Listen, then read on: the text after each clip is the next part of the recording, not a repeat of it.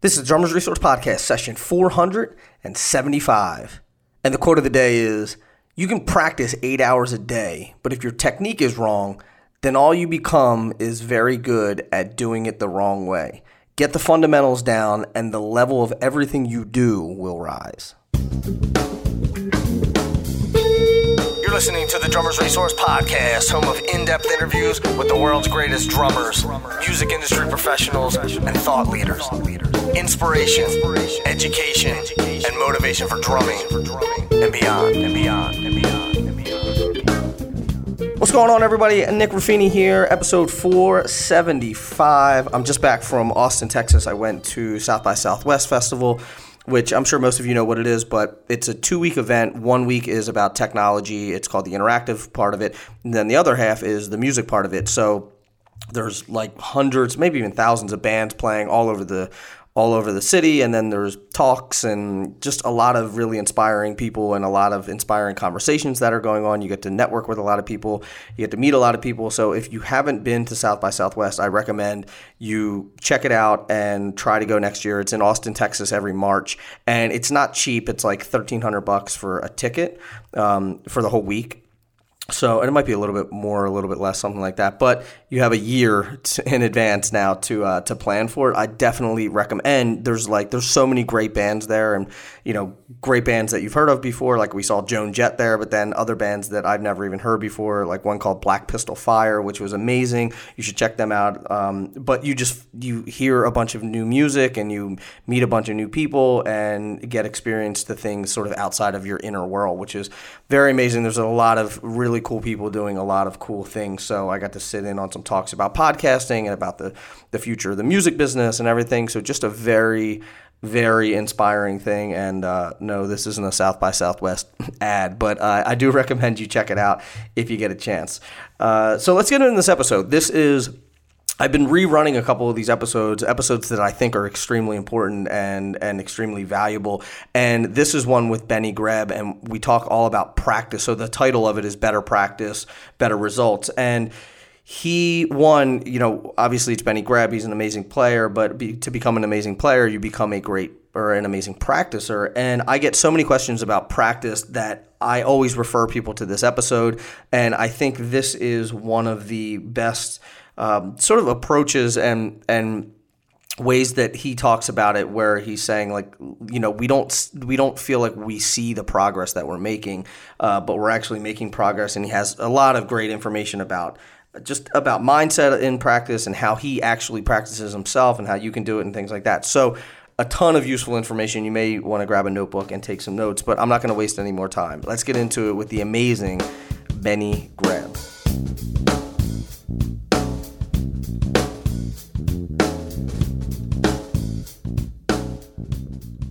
Benny, what's happening, man? Thanks so much for joining us today. I appreciate it.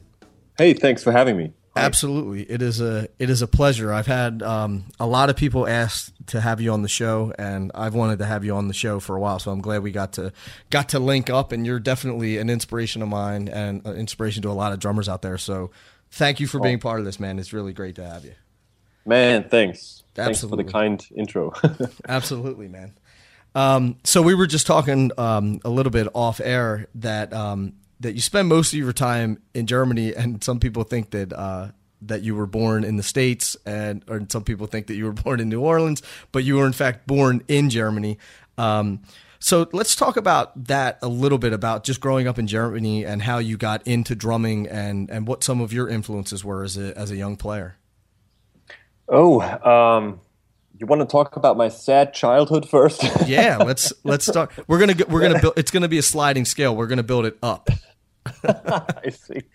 So we make this like a therapy group. All right. Right. So let me begin. I was born in a little village in Bavaria, Germany, and when I began to play the drums, I always say I was immediately the best drummer in the village because I was the only one, and the music scene was really non-existent, and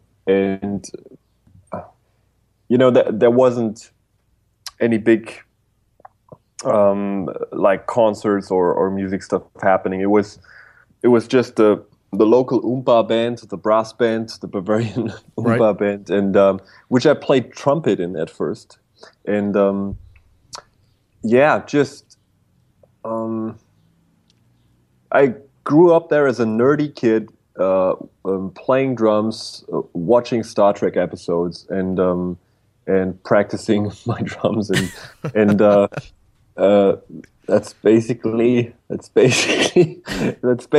it. I mean, how I started to play drums, I don't really know. I just always thought it is the coolest instrument, as far as I can remember. It was just, although I started with piano lessons and playing trumpet, and I later also played trumpet in orchestras, but I always loved the drums kind of most right from the beginning, and wanted to have a drum set. And when I got a drum set, my mother wanted to get me to get some lessons, and that was a little bit of a disaster because the drum teachers were beyond horrible. And I mean, not only like playing wise, but the first one she went to, this actually is like therapy when I talk about it now.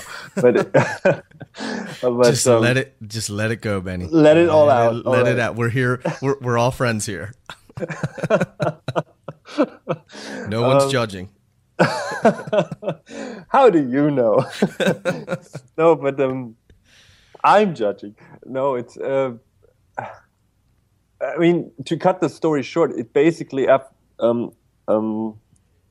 like the introduction to the first drum teacher didn't work that well because he was this Oompa band kind of drummer, and he wanted to do the timpani and glockenspiel thing, and after my mother said, yeah, he dances a lot, he likes stuff that's on the radio, and he doesn't like that marimba stuff.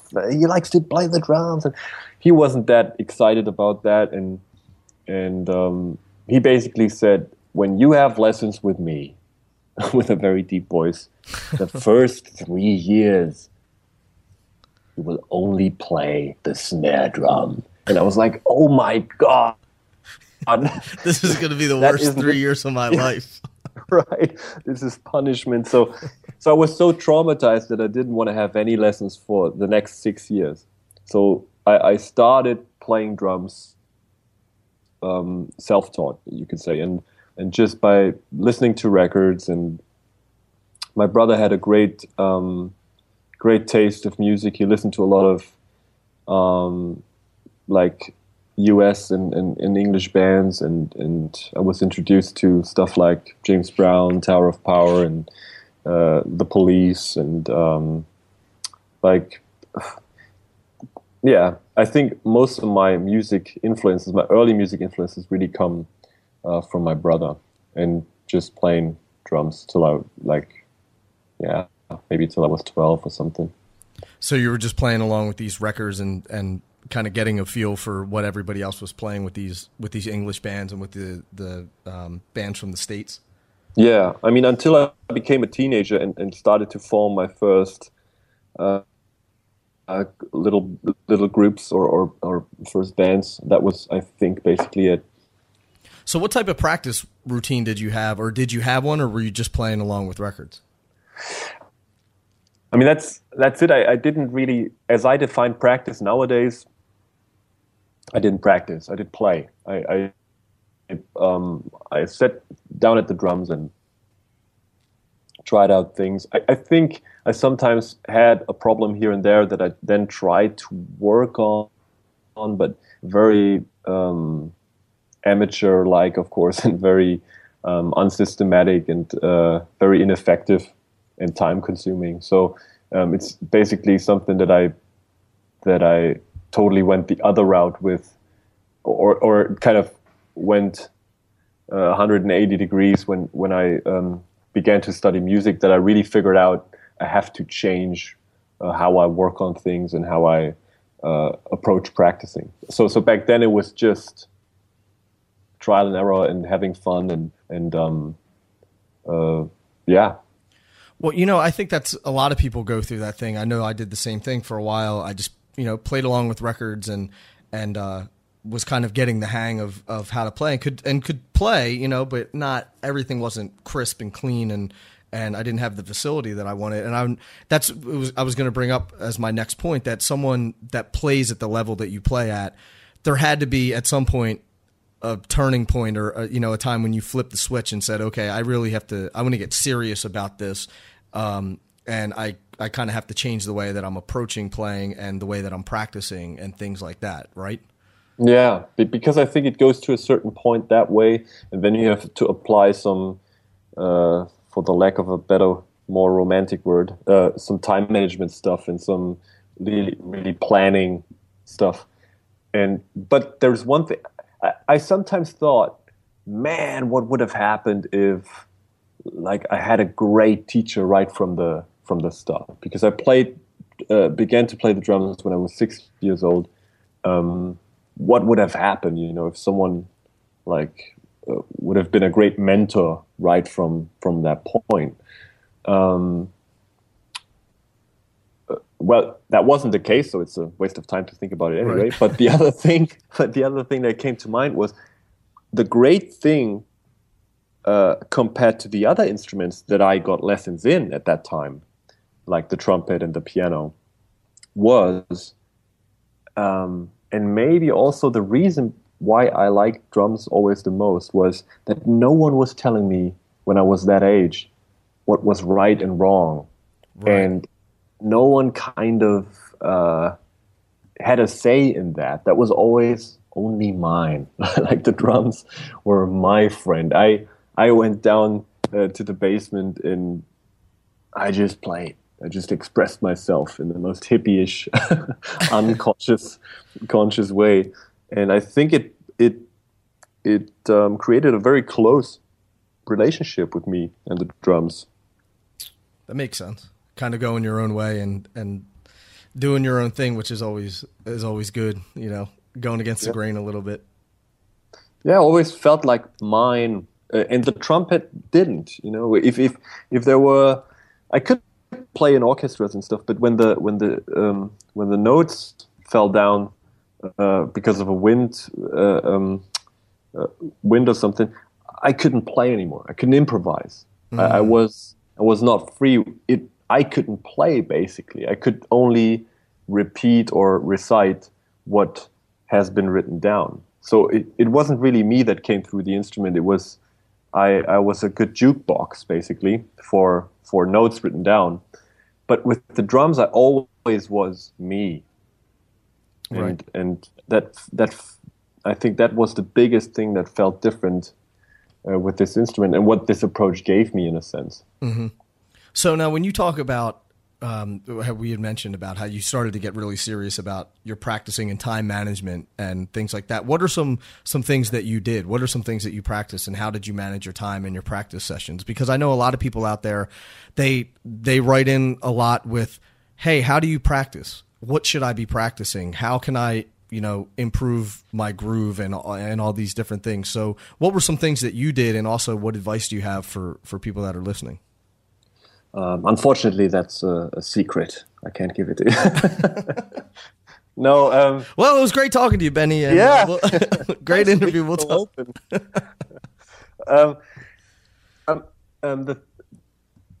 The point was when I started to study music, drums was my main, like the main instrument. You always had to choose your main instrument. I moved away from home, and they said then, at this, I don't know how it's compared to the American system.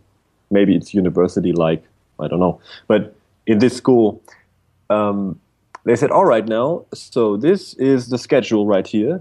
You can use the practice room 2 times 2 hours a week, and you can write your name in whenever you can, and blah, blah, blah, blah. And this is how you practice the drums. And I was like, wait a second.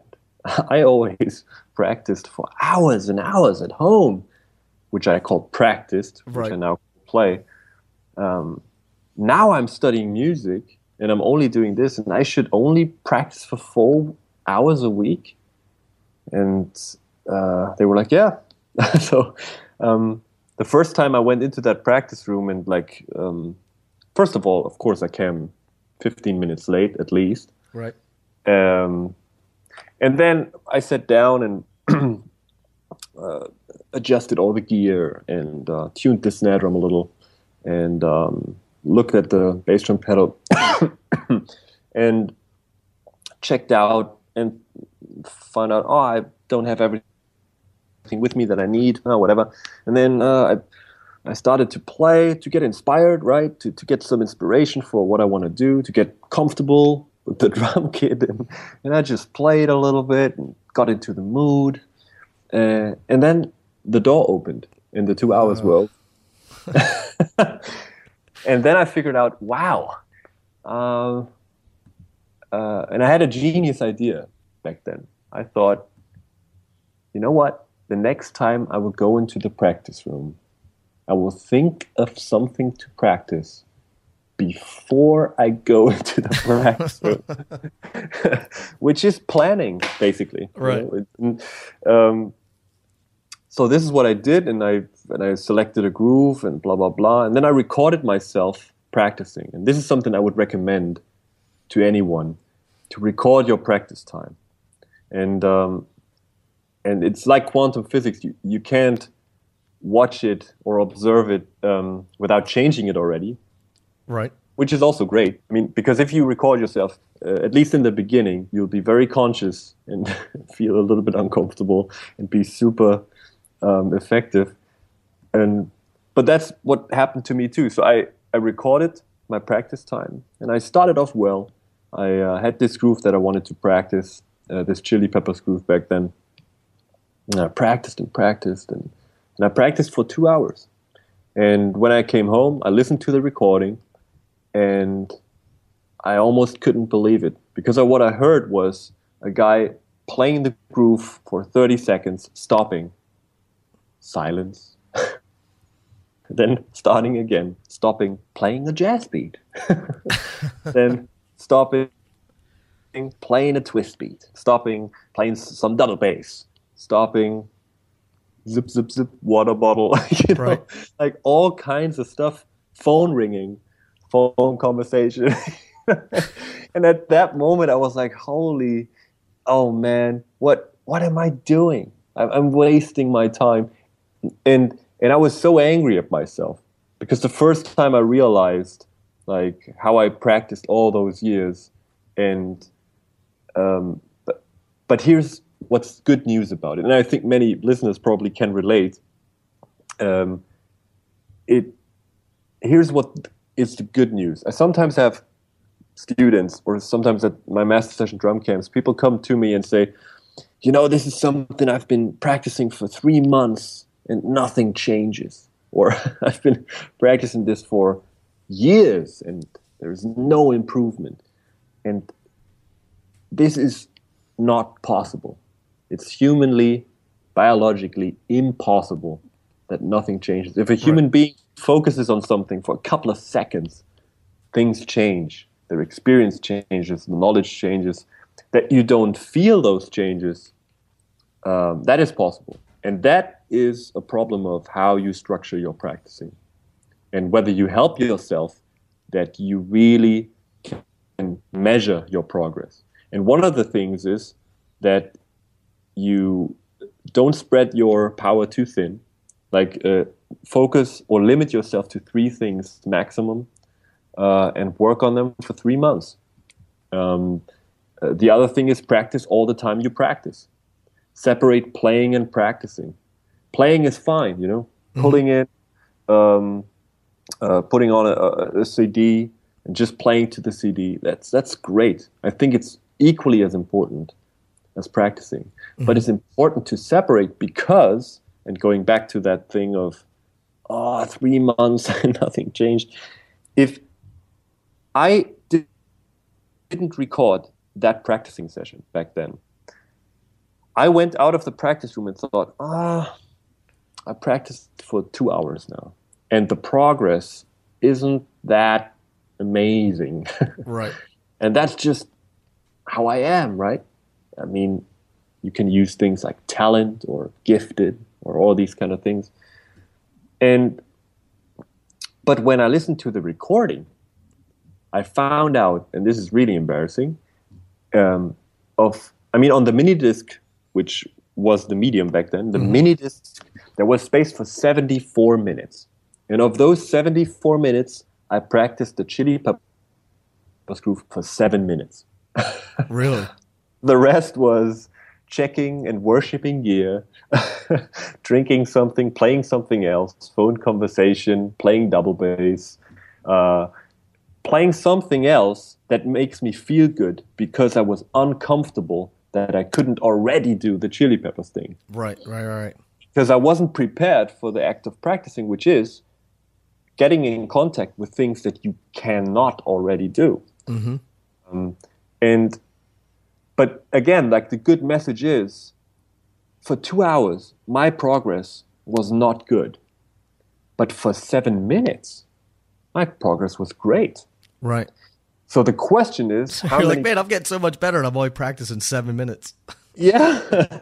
I mean, the question is how many people out there are judging themselves and being mean to themselves and unfair in judging their talent, their potential, because they think, oh man, I practiced for 3 hours again and I accomplished nothing. And in reality, the thing that they wanted to accomplish, they maybe only scratched the surface in a couple of minutes or half the time. If it's even only half the time, you're still not measuring it correctly. And this is how we measure usually talent, when we say one guy goes into the practice room with the same task and same abilities.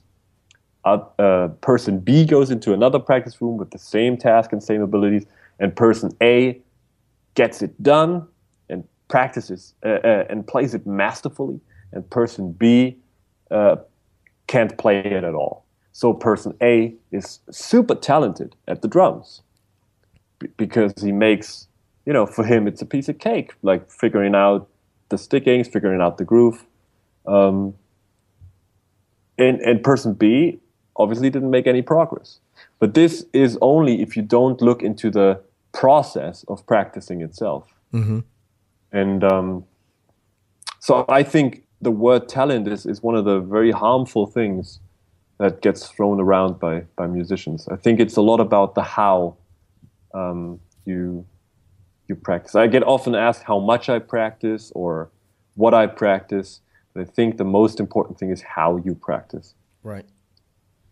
Now, so I can say that maybe, I guess it was probably like 8 years ago, I kind of had the same realization. I would go into this studio and I could have it pretty much anytime I wanted to. And I would go in there at like 9 o'clock at night and I'd be there till like 3, 4 o'clock in the morning.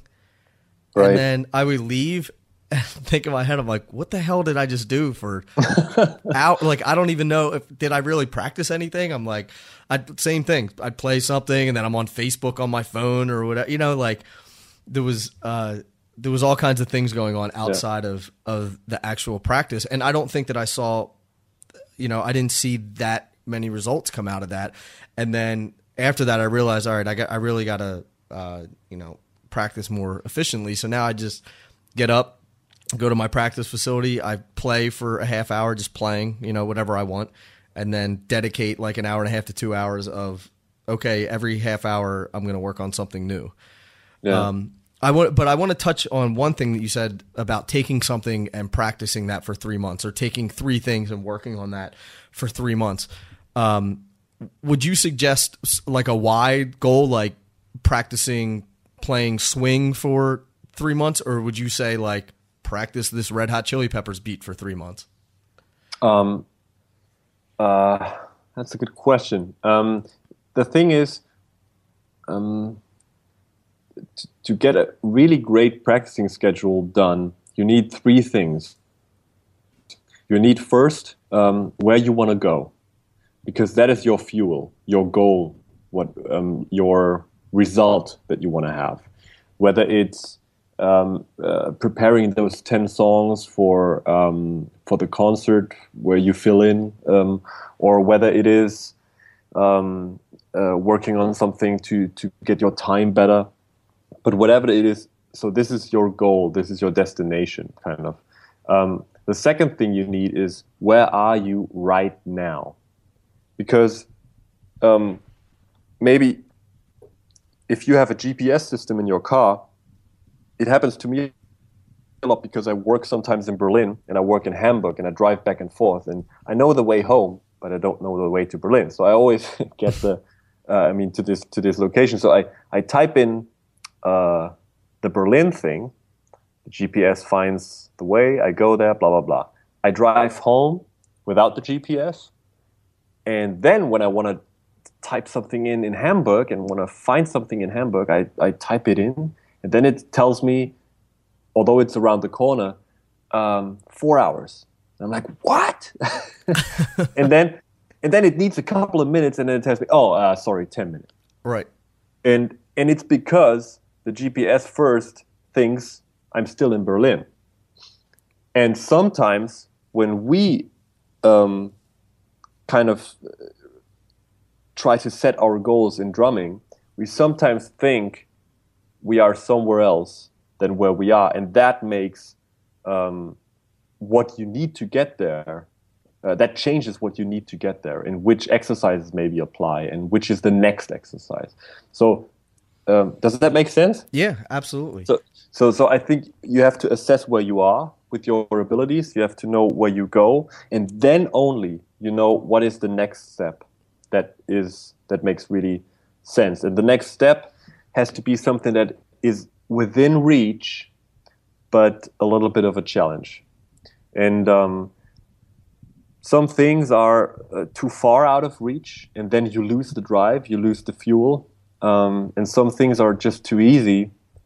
So I would just say what I do is I always make check recordings. That's how I call them. It's little exams that I do for myself. It's a little schizophrenic, but I set out 3 specific things that I want to practice. I formulate them super specific. So I set those goals. They have to be written out in a SMART formula. That's how it's called. S for specific, M for measurable, A for actionable, R for realistic, and T for time bound. So this is the checklist that my goals have to kind of run through. So, for example, becoming a groove drummer is not a very specific goal, right? Because you can never say, "Yep, done that," or it's just like, and that's what I meant before. If you can't measure your progress, it's also frustrating. And if you really have some things that you can check off and say, "Wow, yes, done," that's when you keep motivated. I think discipline becomes obsolete if you really show yourself all the little steps of progress. Mm-hmm.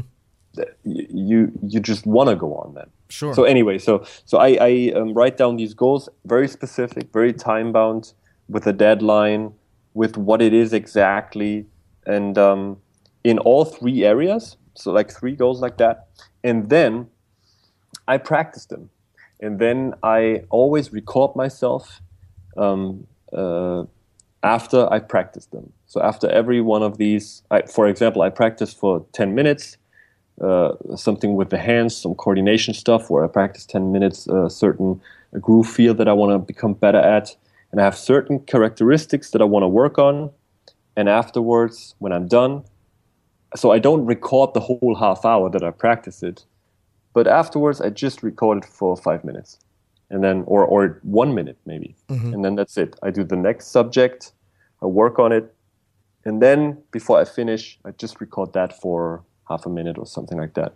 And then I go home. The next time, I do the same thing. I compare those. And that's, for example, a cool thing, because when you then, after 3 months, I have to do this exam. So I kind of make a recording, like a test, where I try to perform the tasks that I give myself the best I can and make a recording of it. This can be like I do it in my studio, or it can be with an iPhone. It doesn't matter. Mm-hmm. It's just that you have to here's what I basically want to have, and this is the greatest thing.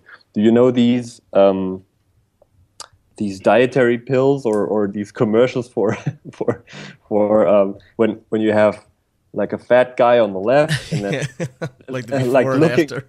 Looking totally miserable on purpose, and his hair is totally off, and then on the right you have this slim guy, like styled and with a tan and everything. So this before and after, I want to have that after every practicing session, but especially after 3 months. I got you. And I want to have those moments so I really know what I'm doing, why I'm doing it. I get reminded of that then. Oh, well. Because I often have this thing where like, oh, man, I accomplished nothing today. Mm-hmm. And then this recording proves me wrong in a good way. And I'm like, wow, yeah. I may be not at my goal, but I'm making progress. And this is what's very hard for us, I think, to acknowledge progress that is not already there.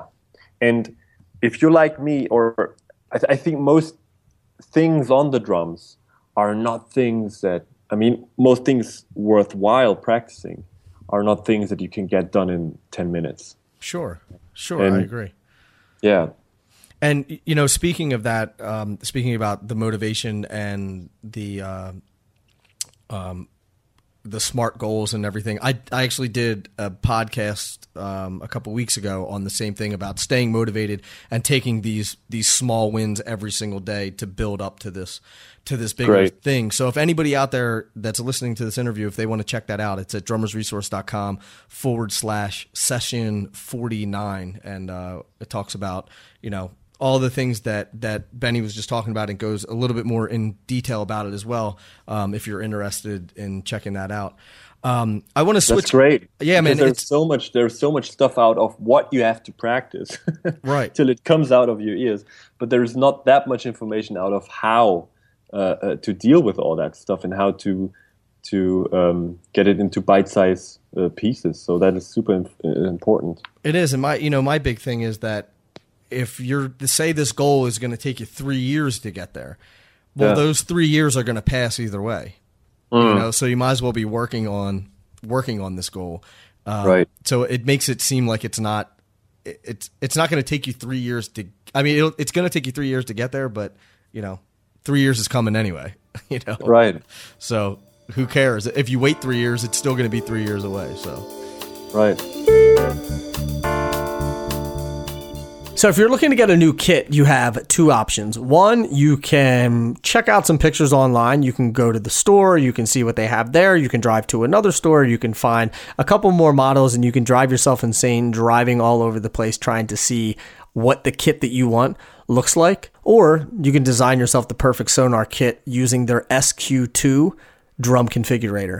And this configurator allows you to build a kit from scratch, or you can use some of their predetermined configurations and then just modify them. But you can modify everything: the sizes, the configuration, the hardware, the color, all of that stuff. And you can make it to your exact specifications. Not only that, you can get an overhead view, you can get a 3D image of it. All of that is all built into the drum configurator. To build your dream Sonar kit, go to SQ2-drumsystem.com or just Google Sonar SQ2. You'll find it. Check it out, the Sonar Drum Configurator. All right, let's get back into it with Benny Greb.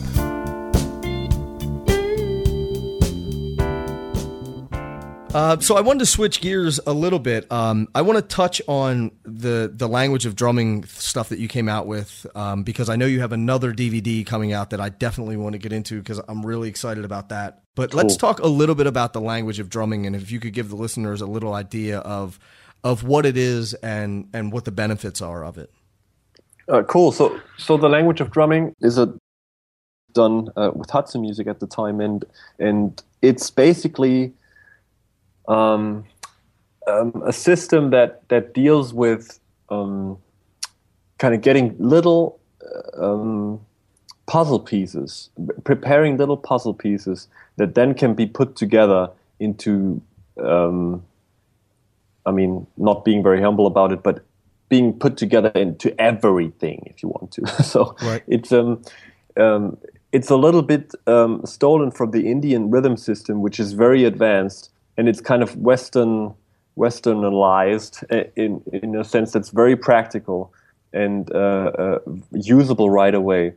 And it basically goes away from the notion to say you have to learn this standard rhythm, this different style, that's different style, or these certain rudiments or something. But it really goes into the DNA of what are these little DNA pieces that everything consists of, and kind of the thought of it is, or what helped me a lot, like practicing this myself, is that when you practice those things and you learn those separately and then putting them together in the exercises that follow, you will gain a freedom that is beyond playing a 4-bar phrase that you practiced or a certain lick that you practiced. But it's something where you think at a jam session or when you're improvising, I want to try that. And then you try it, and then holy moly, it works, Right. So where you try it out and basically, wow, without knowing, your hands have practiced this kind of movement or this kind of combination or sticking before, because it's basically everything that there is. And so that is the idea behind it, that you kind of equip yourself to, or your muscle memory to then facilitate whatever ideas you have. And now it's been out for a couple of years, and what students tell me about it seems to work, and it works for me very well. And I've heard of the DVD. I've watched, the trailer on it and everything, but I've never actually seen the DVD. What? And, no, I haven't. And you know what? I'm going to now. I've been interested in it, and Johnny Rabb has told me a lot about it too. I talk to him a lot, and cool. And he speaks very highly, of you and obviously the DVD and stuff. So I'm gonna have to get myself a copy of that. And cool. The new DVD that you have coming out is something that is really cool, and it kind of like it hits home for me because I love the aspect of groove, and I love just different ways of working on groove and things like that. So you have this new DVD coming out, The Art and Science of Groove, and right now It's in, I guess, pre-production, right? You have a Indiegogo campaign for that right now. Yeah. And so tell us about this DVD. I watched the trailer on the Indiegogo website, and I'll link to that on the show notes page for this. It'll be drummersresource.com/session51. It'll have all the info on there. But tell us about this DVD. Yeah, first of all, everyone has to go there and support, because we're off to a good start, but we're still far from reaching our goals. So I really want to make sure that I can at all make the DVD, so I need everyone's help. But the DVD is basically about, my mission in this is really to destroy the myth that groove and time playing can't be learned, that it is a gift, or it is something that you either have or not, and if it's either you have it or you don't, then I have to say I didn't have it. I didn't, when I started to play the drums, I didn't groove, and my time was bad, and I have the recordings to prove it. And I always find it a little bit lazy from an educational standpoint to then say, you gotta just play, and with experience it will come. It's a subject that hasn't been explored enough, especially if we compare it to stuff that's maybe easier to explain, like stickings and rudiments and coordination stuff. So it is something that also is sometimes a little bit explained esoterically, and I also don't want to go into that. So it's really something where I can really say from my own experience and from experience with students, I came up with a couple of exercises that helped me tremendously, that go much deeper than only playing to a quarter note click or only playing to James Brown tunes for hours and then someday you will get it. It's a little bit more specific than that, and I think it's just something that it's a DVD that I always wanted someone to make, but never was made. So I'll give it my best shot now. And with Groove, it's such, like you said, it's this esoteric thing. It's such an intangible that, it's not a sticking thing. It's not, you can't just say, okay, well, I'm going to play right, left, right at 150 beats a minute. And, then now you have Groove. Yeah. So what is your thoughts on it? What is your approach to Groove without giving away? I don't want to give away, everything in the DVD. It's fine. First of all, I agree because Groove is one of these things which is a how thing. Again, it's not a what you do or what style you play. It's a quality that is either there in anything you play or it's not, and or more or less in certain cases then, or in certain fields you maybe can convey it more than in others, and this is why I think the language of drumming was so successful. That is also kind of a how thing. You can use it for anything. It's not limited to a style or a level of playing. It's just beneficial to whatever you want to apply it to. And this will be a thing like that as well, where I think anyone can do these things and become better at it. So I think it basically has a couple of components. The first component is what I would call time, which is really the like where are the notes placed, mm-hmm. and how do you become better at playing them accurately where you want to place them. It doesn't say that it's great when they are placed like a computer. They are just exercises that will help you to execute them exactly, because sometimes people want to play exact time, but like it's just not synchronized between their hands and their brain. It's just something that they're not that used to, and frankly, I think a quarter note click is not the best exercise for it. I mean, a gap click, for example, is great for tempo. If you only have a quarter note click to practice tempo, it's the wrong tool. To practice tempo, you need a click that pauses every once in a while to get you that free floating experience, and right. Then kind of to see whether you're still on when it comes in, and otherwise you will never have that authority yourself. And this is another thing that's emotionally very important with time, that you kind of are the captain in driving this, and it has to be you sense that if someone really feels like he's in charge, and it doesn't have to do anything with dynamic or playing loud. It's something that you can do with a very soft groove, but you have to have a certain authority about placing those strokes. And there are a couple of exercises for that. So the timing thing, which is like tempo, subdivision, all these kind of things. Then there is everything like the physical world. So everything that your body does. What can you do to make your machine that executes all of that really fit for that? So exercises about even breathing exercises to become better at playing phrases. Exercises how you can keep body tension in rests, because some people lose all their body tension when there is a rest in the music. They really use it as a rest, but a rest is not nothing. It's just silence. Right. And that is super important when you play time, because the time doesn't stop. Why do you stop being in that same emotion physically? And if you not stay in the same body tension when there is a bar of rest before you come back in, there is no chance, if you jumpstart your machine again on that next bar, that it will have the same exact feel than when you stopped. So these kind of things that really deal with your body and your physical thing. Then there's the mind, which really is about how you think about groove and all.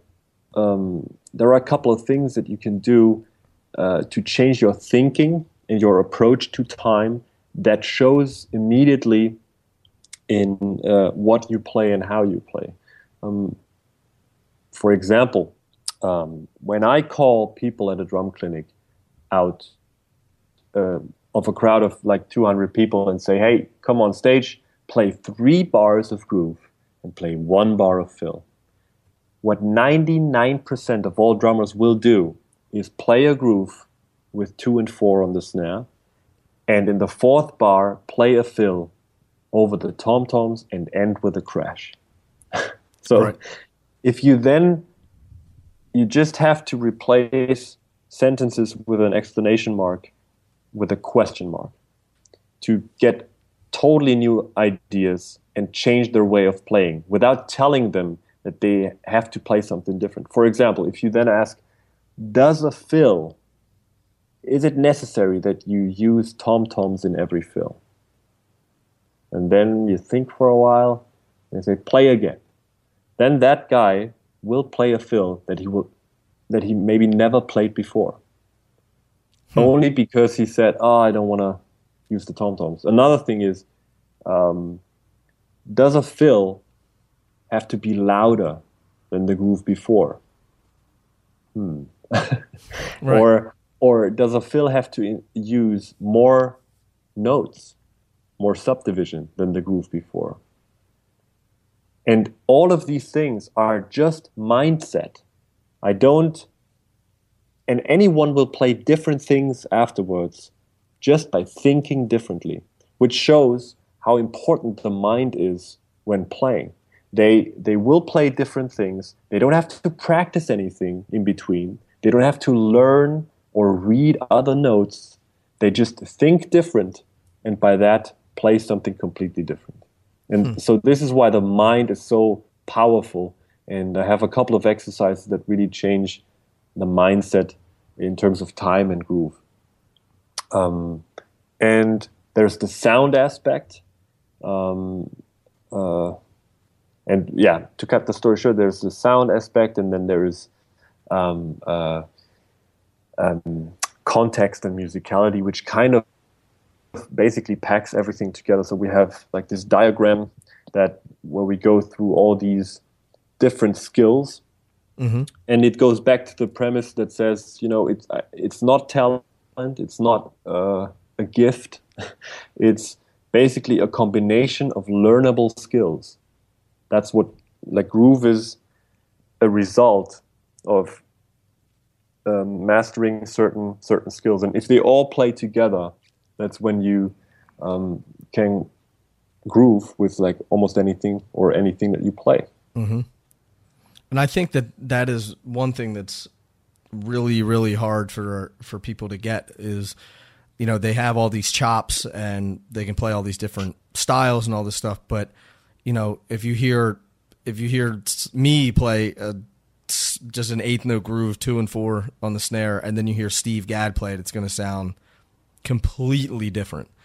Yeah. And even though we're playing the same exact notes and everything, and it's a hard thing for people to grasp, I think, of making it feel good, making it sound good, making it sonically and also just the entire feeling of it. And so I like that you're putting this DVD together to kind of navigate those waters, because it's such a an odd thing to try to wrap your brain around, Yeah, and it's not an easy to explain subject. That's why I need the DVD format. I mean, let's be honest. It's an old format, and it would have been much easier to say I'll do 3-minute online lessons, and but it's I need that format because I want to go deep and get the whole thing across, and that's why it's just the most suitable medium for it to have this full length film format for it, because to go full circle, it takes a while, and I really have to be clever, and also the way how I present it. And I basically thought about it now and working on it the last actually I had the idea before I did the language of drumming, but I wasn't ready back then. I needed to do a little bit more like research myself and testing it on on guinea pigs, on workshops, like on students. But now I think I've really found exercises that are very effective and maybe a little bit surprising to a couple of people. And I also, like you said, like if you watch you or another drummer, or listen to you or another drummer play the same beat, it sounds different. That's another thing where I wanna make people better diagnosis, so they can, if they like something better what another drummer does, or if they hear something and they think like, or they hear themselves and think, why doesn't it feel right, or why doesn't it have the same impact? I want them to be able to know why that is, and then go find immediately, like, okay, then this is what I have to do, and this will help me. So after a month, this is done, or whatever. It depends of how good and efficient you practice on it. But it's so, because this is super important. If you don't know what it is that's not working or that you want different, of course you can't find a solution for it. So every chapter always starts with kind of, what is it? How can you, like, how does it sound? What difference does it make in sound? And then a specific exercise is what you can do about it if you know this phenomenon, or if you want to work on it, or so. Yeah, I'm looking forward to that. I'm sold, man. I'm sold. I'm excited for it to come out. I'm going to go onto the Indiegogo campaign and donate some money to it, man, to keep the cause moving, because it's something that I really feel strongly about, and I think that there is not enough information out there about feeling and groove and and playing musically. So I'm sold. And thanks, man. It's funny, man. Speaking of grooving, you've had this video up on YouTube for years, that video, Just Groovin', and it's you going through all the, I'm going to play this one groove because this is I've actually listened to this groove a million times, and I tried to figure it out and I still can't figure it out. So I'm going to ask you about it.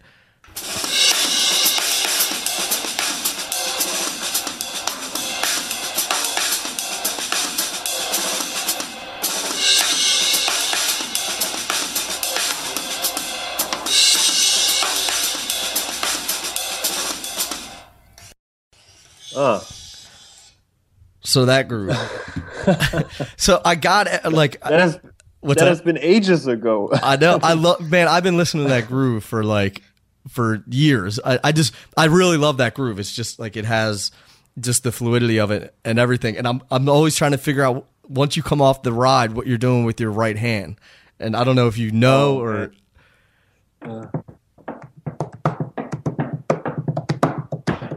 Oh man.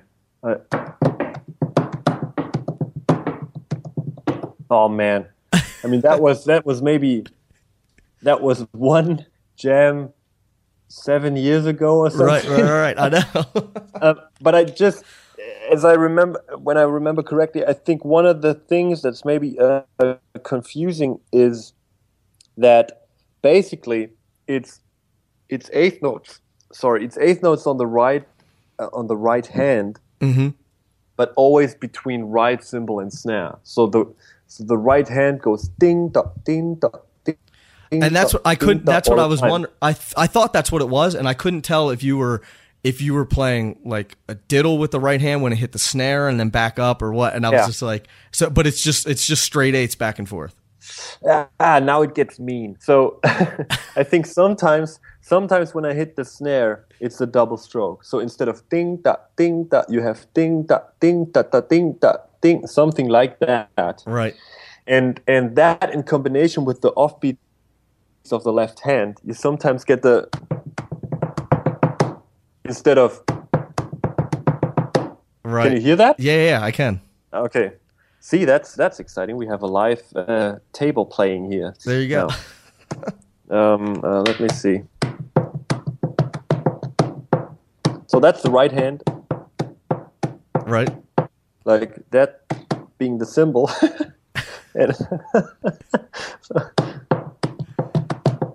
Right, left hand is 1, 2, 3, 4.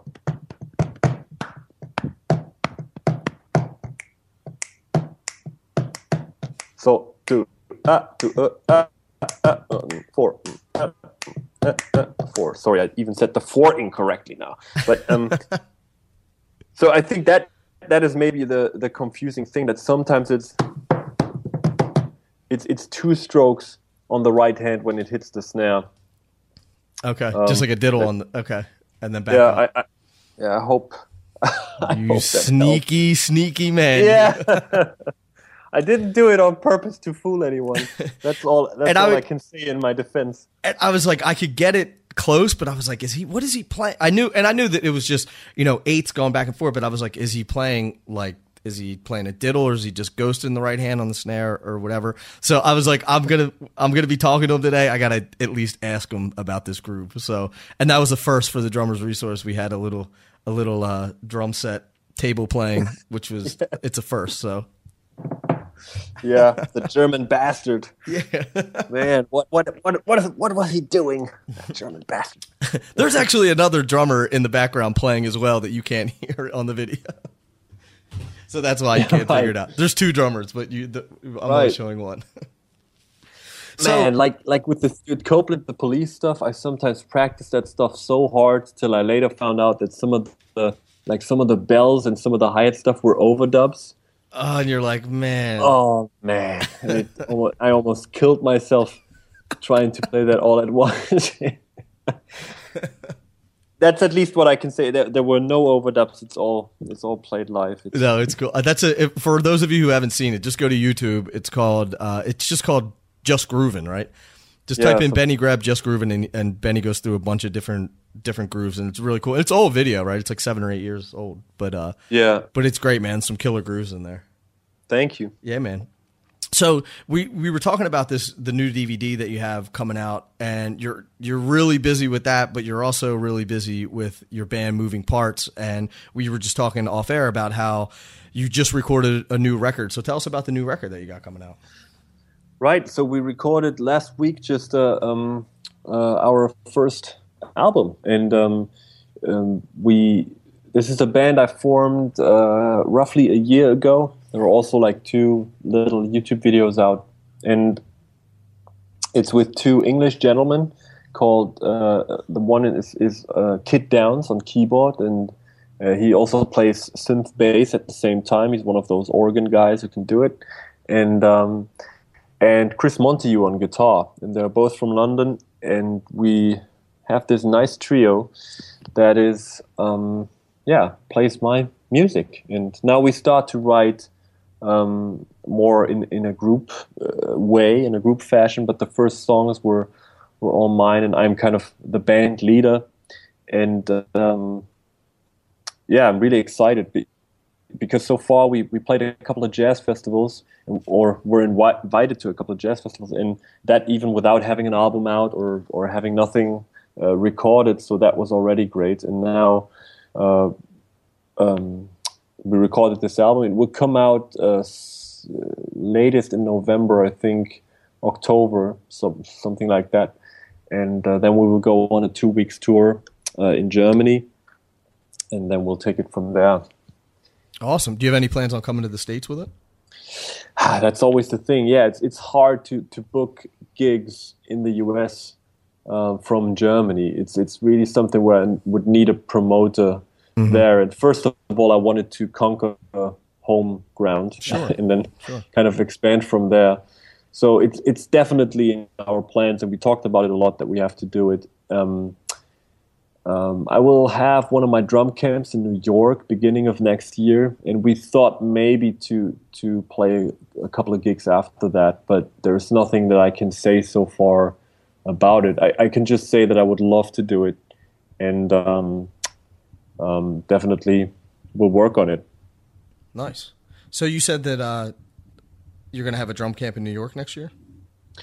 I'm planning on it. It's also not totally confirmed, but I already did that 2 years ago up in the Catskills, and that went really well. Was sold out pretty fast, and we had a great time. And I just love New York anyway, and I just want to go there whenever I can. So I think it will probably happen around March, but I will put it up on the website as soon as I have everything figured out. Well, anytime you're here, man, anytime you're in the city, let me know, and I'll take you out to lunch or something. Definitely. Great. So this, I guess the record, you're going to have it on iTunes, and it'll be, online, and everybody can get it through the outlets, right? Right. Awesome. I mean, definitely on my website, but I will also, I'll definitely make sure to put it out on my Twitter and my Facebook. And then once it's out, I'll let everybody know on Drummers Resource that it's out as well, as well as the new DVD and everything. So. Oh yeah, please. I definitely will. So what advice do you have, if you could give upcoming drummers one piece of advice, what would it be? Oh, don't let anyone give you any advice.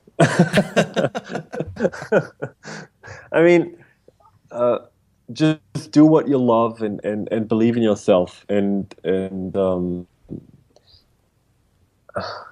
all this stuff about practice or work hard. I think if you really do what you love and believe in yourself, that comes automatically. I mean, if you focus on what you love, and you will find out that some things are maybe necessary, or you have to get better at something. But I think a lot of the advice that's out in the industry, what you have to do or supposedly have to do, is sometimes more harmful than it does any good. Because I began to love jazz when nobody told me that this is what I have to do to become a good drummer. I just loved it because I was exposed to it in a nice way, and I think it should be a very natural thing. Sorry, I'm already holding a monologue again. You only asked me for one thing. Hey man, that's what we're here for. We're here to. I'm here to turn on the recorder and let you talk. So.